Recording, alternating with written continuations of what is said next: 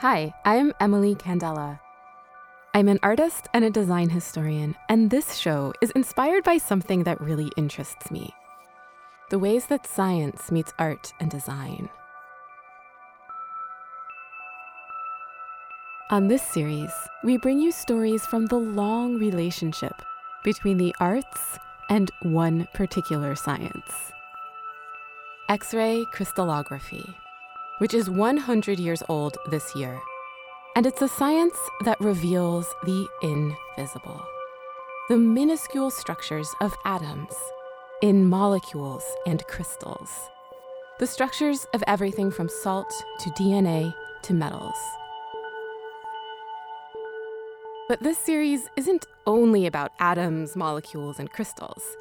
It's also about how the seemingly obscure science of X-ray crystallography has been leaving its mark on art and design for decades.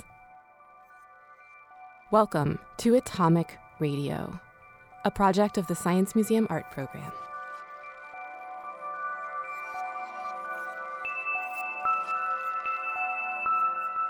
This episode is about great shifts in scale. Specifically, it's about dramatically magnified molecules. Today, we're talking about molecular structures that have been translated into forms much larger than their original size, from a mall to a monument to animated human-sized DNA. My guest this week is the historian of science, Soraya de Chateaurevillain, who'll speak with me about this very phenomenon.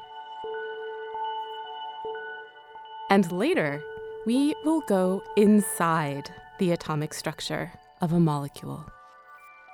Specifically, inside a molecule from a sperm whale. I know that sounds strange. Let me explain. For today's episode, one of Atomic Radio's sound designers, Sam Conran, built something known as an aural architecture. It's a virtual sound space in the shape of a molecule of myoglobin, which is a protein found in the muscle of a whale. And Sam's space makes voices reverberate just as they would as if they were speaking to you from inside the myoglobin molecule itself. And we've asked the writer Daniel Marone to compose a play specially for this molecular space, which you'll hear later in the show. You might want to get your headphones ready for this.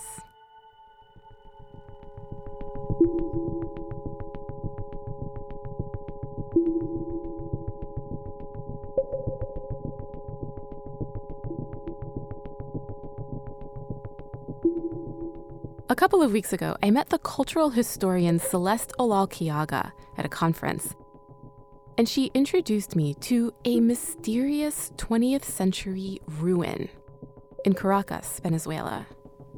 I cornered her during one of the conference coffee breaks and asked her to describe it for us. I'm in Naimahan with Celeste Olalkiaga, who's going to talk about the helicoide. El helicoide de la Roca Tarpeya in Caracas, Venezuela, is or was going to be a commercial center, very state-of-the-art.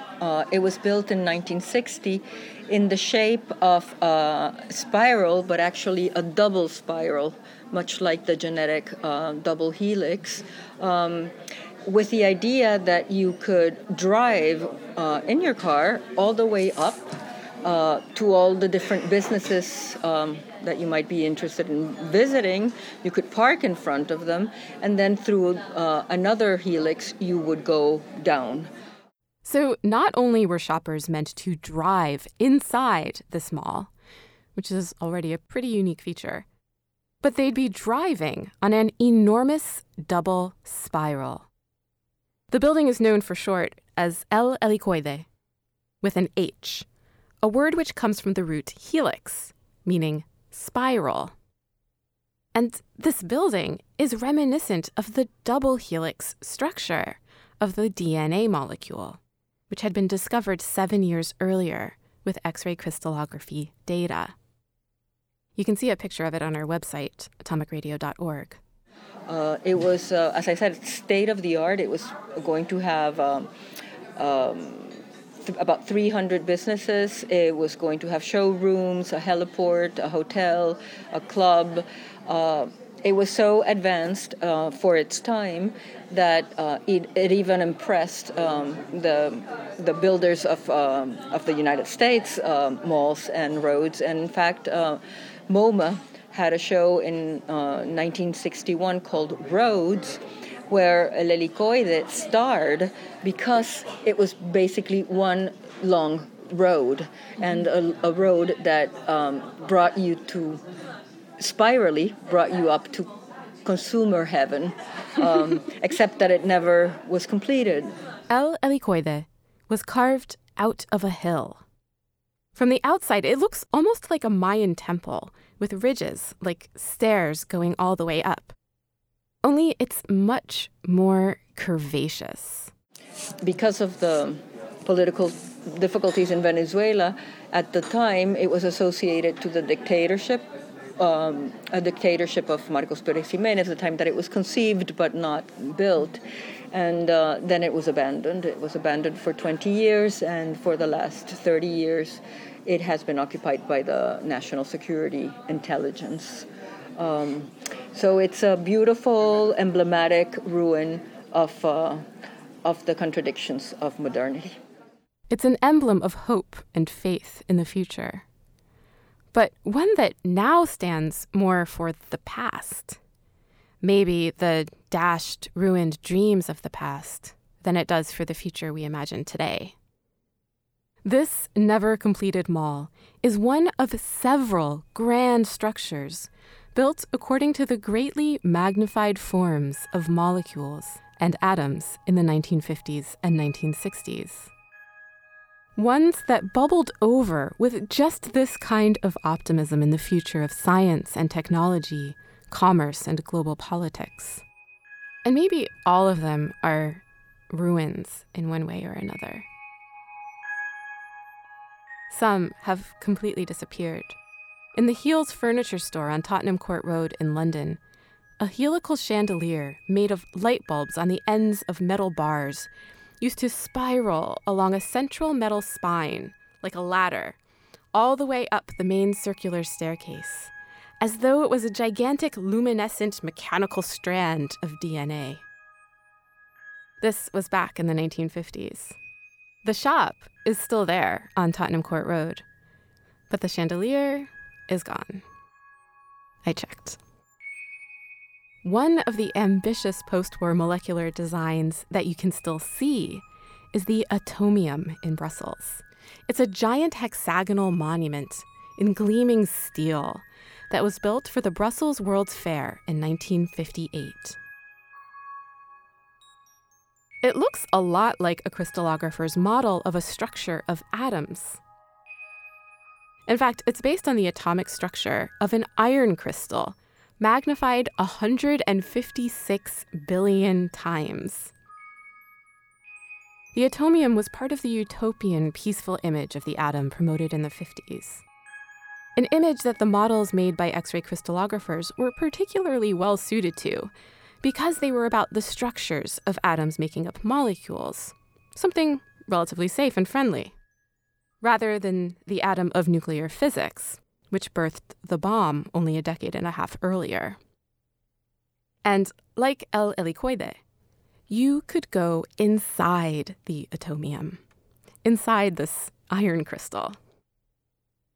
Its 9 spheres are connected by tubes with escalators inside them to move visitors between them, and to get people up to the atom at the very top, the one with the restaurant inside.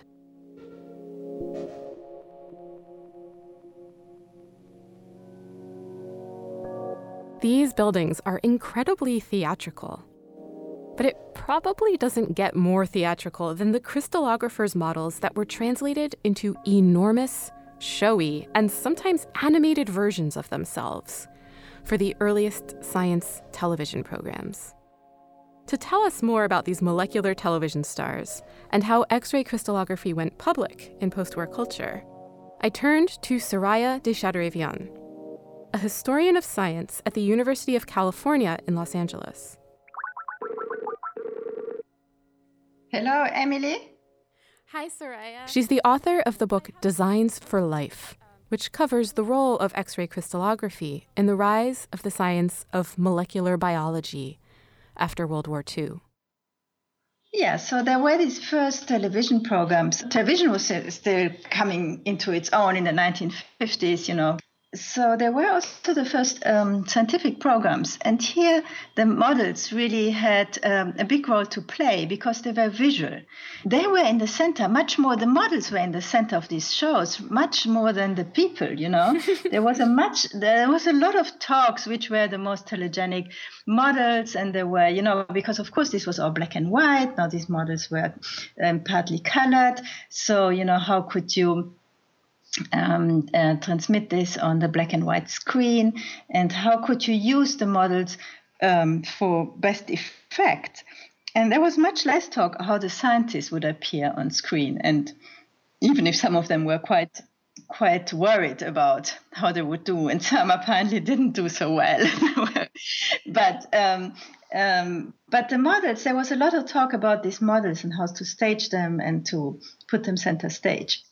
You know, the models that were the most prominent at the time scientifically were the big models of molecules of life, as they called them. And these were the DNA and the protein models, which were, you know, they were new, they were exciting. They decided that one of these DNA models should always be on a turning around pedestal that would turn around for much effect, like a ballerina, you know. This DNA model that spun continuously throughout some of the earliest BBC science programs not only competed with the scientist presenters for attention, but also for size. Many of these televised models of submicroscopic forms threatened to dwarf the scientists. You know, two things happen actually when you blow them up so much, right? The proportions in some way they are more difficult to understand, right? If the person seems small in relation to the model, that sort of distorts things, right? You know, sometimes you put something next to an object to show the relationships. Now, here in this respect, they would be completely jumbled up, right? So it is for didactic reasons, certainly, because then the scientist that presents the program can move into the model, virus, cells, whatever it is, and point out things. But I like your idea of this sort of making it all a bit fantastic, because I think that certainly also played a role. Some of the models that scientists used in their everyday research looked a bit fantastical in the first place, in part because X-ray crystallographers made very creative use of materials. The models generally were built of different kinds of material, depending what these molecular biologists found, or they found most useful to represent what they wanted to show. That this could go from tennis and ping pong balls to even children's shoes to show the symmetry. These models were not only fantastical things to look at or tools for teaching, they were also political. Physics was implicated with the atomic bomb, so with now wondrous but also very destructive applications of these sciences. And so there was very much interest in showing that a better side of science, right? One that did not have these military implications. This is the time of the Cold War, and science had also a political role to play in these international relationships, because it was represented of being this objective, apolitical enterprise which could bridge those international divisions.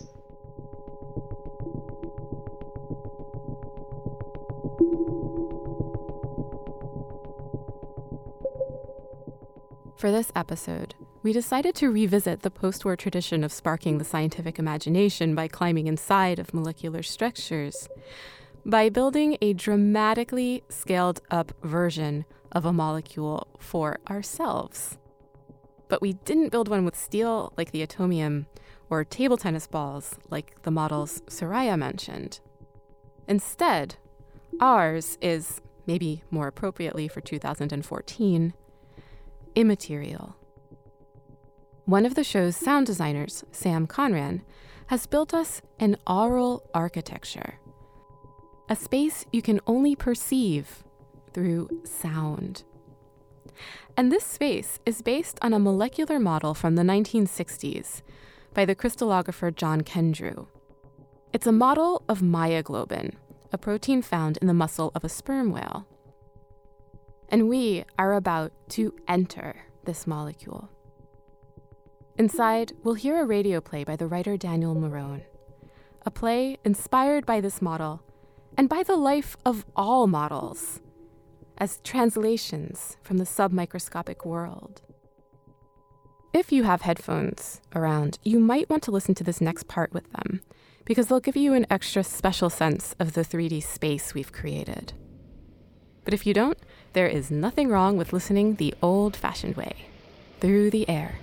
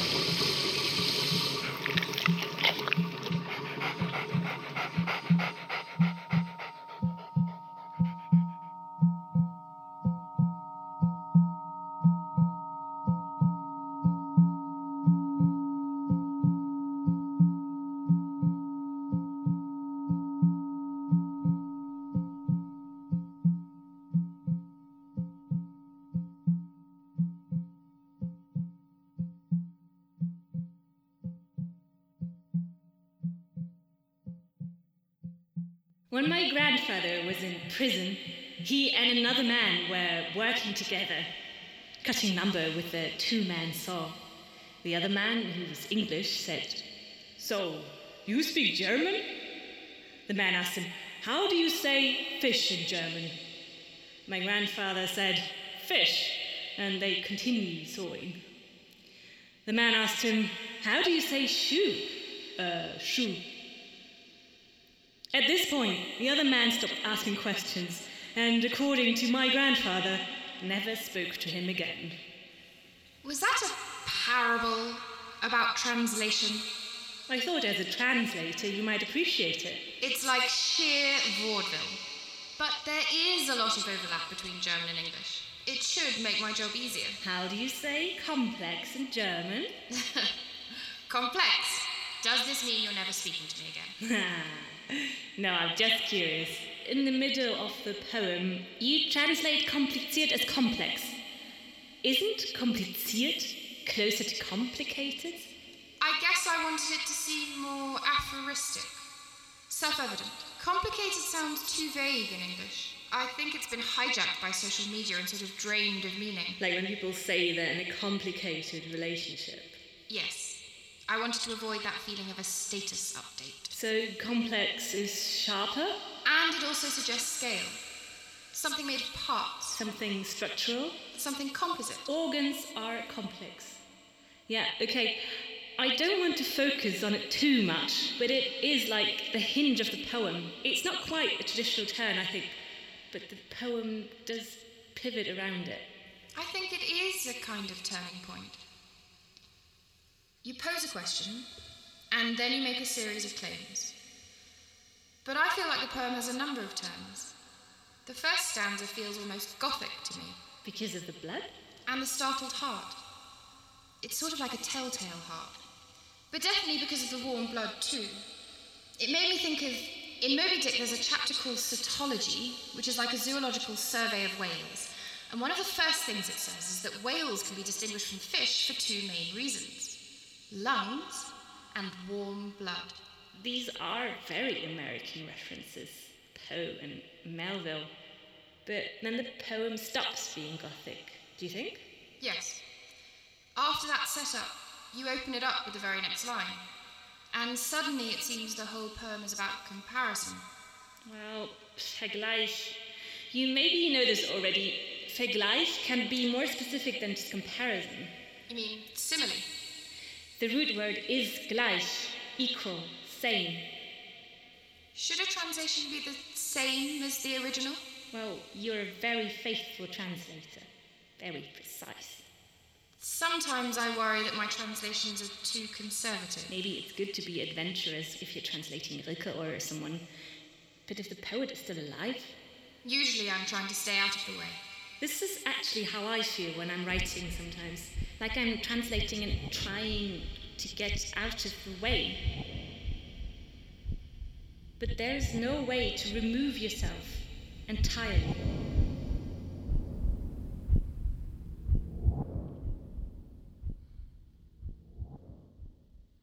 The marvel of warm blood in such a small cabinet startles the heart, invites comparison. A fist moves a machine many fists in size. Is mouse blood pumped by a mere poor heart, each chamber a curled, grain-like finger? Organs are complex. Magnitude suits them. The heart of the blue whale is, at 1,300 pounds, the perfect size. And when it beats, sounds like a fist pounding a desk. A mouse heart simply whirs, 4 fingers drumming softly.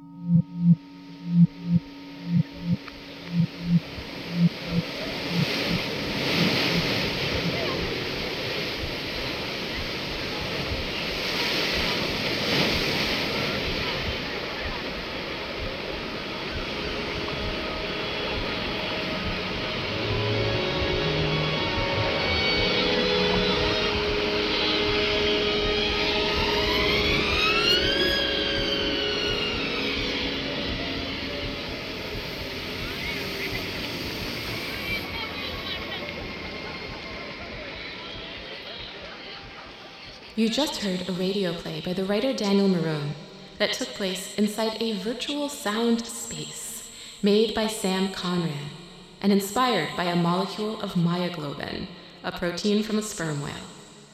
It was performed by Yanina Lang and Edwina Atlee, with sound composition by Emmett Glynn.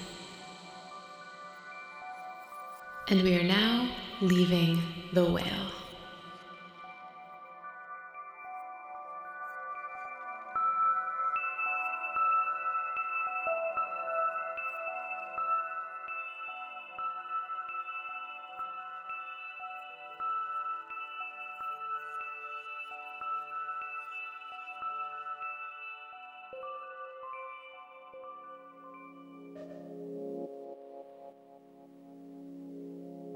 And that's the show this week. Thanks to my guest, Soraya de Chateaurevian of the University of California, Los Angeles. To find out more about the birth of molecular biology and its models, check out her book Designs for Life, as well as the book Models, the Third Dimension of Science, which she co-edited with Nick Hopwood, and which is a permanent fixture on my desk.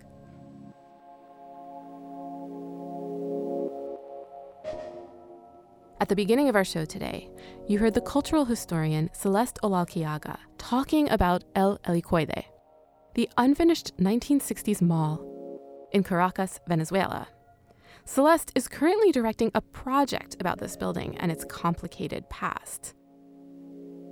And there's so much more about this fascinating ruin of the 20th century that we could not fit in this episode, but which you can read about on the project's website, proyectohelicoide.wordpress.com, where you'll find links to their crowdfunding campaign. Links to the project are also on our website, atomicradio.org.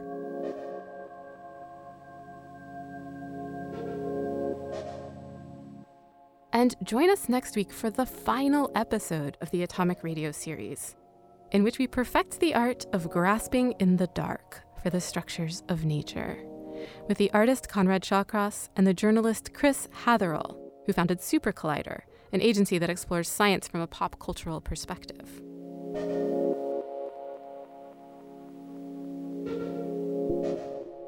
Atomic Radio is part of the Resonance FM residency at the Science Museum and is supported by the Science Museum Art Program. We are also a part of the International Year of Crystallography. To find out more about everything else happening for the International Year, go to iycr.org. This series is a part of my PhD across the Royal College of Art and the Science Museum, which is funded by an Arts and Humanities Research Council Collaborative Doctoral Award. Thanks to my fabulous PhD supervisors, Sarah Teasley and Peter Morris. And special thanks to Hannah Redler.